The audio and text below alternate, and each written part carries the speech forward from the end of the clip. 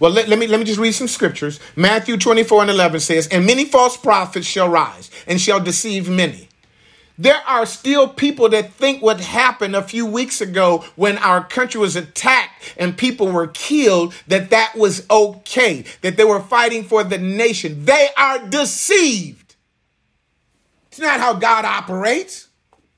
And if you knew anything about God's word, then you would know that God does not operate. God don't use liars. God don't work through lying. God doesn't cheat and steal and kill to get his way. God would not have to use cheating, stealing, and killing in order for us to get a president. Y'all ain't working with me. That is deception. Let me tell you something.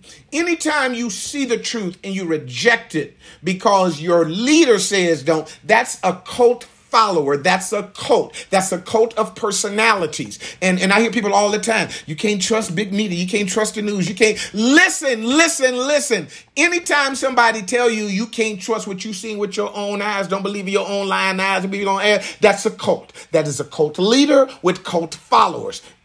Listen to me. Many false prophets shall arise and shall deceive many. Shall deceive many. If somebody can convince you to not believe what you see with your own eyes, not to believe what you hear with your own ears, that is a cult. That is somebody that has been deceived. QAnon, cult. Y'all listen to a brother now. It has deceived a lot of Christians. So those at the top of that mess may be false prophets, but those that are following it are deceived. They are cult followers. Y'all need to hear me on this. Y'all made me go this. I didn't mean to go political. Y'all brought this out. Listen. But he that shall, because of the iniquity shall abound, the love of many shall wax cold. Iniquity means that you don't have the right stuff in you. You got a little crook in you so you can accept what a crook is telling you. You got a little sin in you so you can accept. See, this is how the enemy works. The Bible says all that is in the world is the lust of the flesh, lust of the eyes, and the pride of life. Those three types of sins, temptations are all over the world. And they are trying to tempt us with our human nature against our spiritual nature. And the only way you win that fight is to get the holy nature in you by learning the nature of God through his word. If you have not studied God's word, if you don't have the Holy Ghost, have not studied God's word, then your flesh will be pulling up on you. Your flesh will deceive you. Y'all better listen to a brother right now. Hallelujah. I'm telling you the truth. The Bible says because there's so much mess in you, you're going to be easily deceived. And a lot of Christians are being deceived. A lot of Christians are being deceived because somebody is speaking something that they want to hear. They like it. I'm tired of these liberals. I'm tired of all this homosexuality. And I'm tired of this same-sex marriage. And here is a crook telling you what you want to hear. The Bible says they will not listen to the truth, but they will heap unto themselves teachers having itching ears. Trump is just a man with itching ears. He sees which way the wind is blowing. Y'all ain't working with me. He's a crook. He's a false prophet, and he has deceived many people. QAnon, all of that crap. If y'all fall into those dark holes, I need you to come out and go get God's truth. Go study the word. Go study the word. The Bible says in John, beloved, believe not every spirit, but try the spirit whether they are of God, because many false prophets are going out into the world. Try the spirit means test the spirit.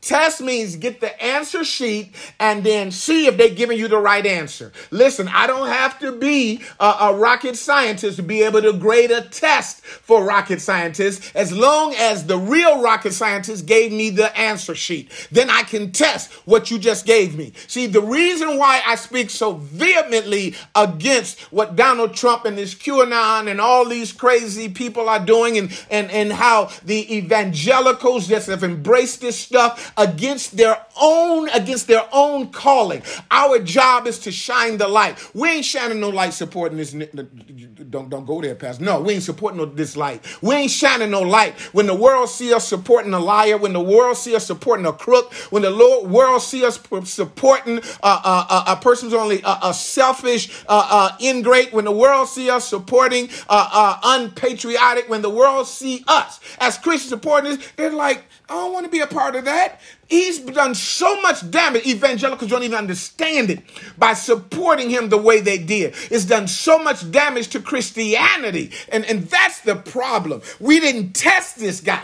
We didn't test the people that was telling us about this guy. Try the Spirit. Test it. And listen, I got some answers. And I'm like, no, that's the wrong answer right there. No, I like you, but that's the wrong answer. No, you're a nice person, but that's the wrong answer. Yeah, I know you're a preacher, but what you saying don't line up with, no, I got the answer right here. And that ain't the right answer. This ain't how God operates. I know how God operates. God says, with love and kindness have I drawn thee. This man has done nothing but sow division and separation. But God did say, come out from among them. He said, come out from among them. But he said, but then to draw them and to win them. With loving kindness have I drawn thee. And when God said, come out from among them, he didn't say ridicule them and curse them. He said, don't you be like them, but show them the light so that they would want to be like you. To want to be like you. Okay. That's enough of that.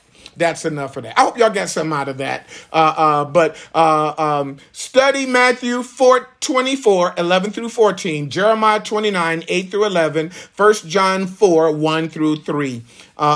See, the reason why they're false prophets is because they are not about Christ. They are against Christ. They are anti-Christ. If what they're doing is not leading people to Christ, let me read that. Let me read that last verse here. And every spirit that confesses not that Jesus Christ is come in the flesh is not of God. And every spirit that confesses not that Jesus Christ is not come in the flesh is not of God. Let me be real clear. If your mission ain't about, listen to a brother right here, about Christ. Donald Trump's mission is about Donald Trump. It ain't about nothing to do with you evangelical Christians. He'll pass a few laws, give you a few judges. But his reason for passing judges because he thought them judges were going to keep him in the office. He wasn't studying y'all Christian values and views. He wasn't about Jesus Christ. That's the Antichrist. He was about himself. Stop, Pastor Will. All right. I think I'm going to deal with one more question. And I think this one here, I'm going to deal with the fraternities maybe next. But I think this next one is going to help about when a person dies. And somebody asked a question about John 3 and 13. Did y'all get anything about that? I didn't mean to go off, but y'all know I can go off on this Trump stuff and all of this. Y'all know I can go off on that. And I got a few more talks I'm going to be giving. Maybe I give another one this week.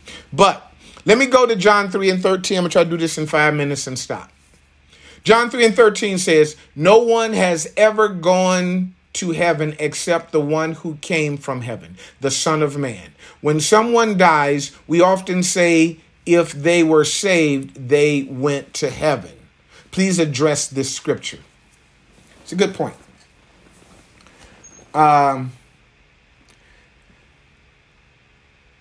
This was a discourse between Jesus, I believe, and Nicodemus when he said, you must be born again. And Jesus was having a discussion here. He goes on to show that there is tremendous movement which is set forth here in the gospel. It was an attention that was given here. Now, let me see here. No man hath ascended to heaven.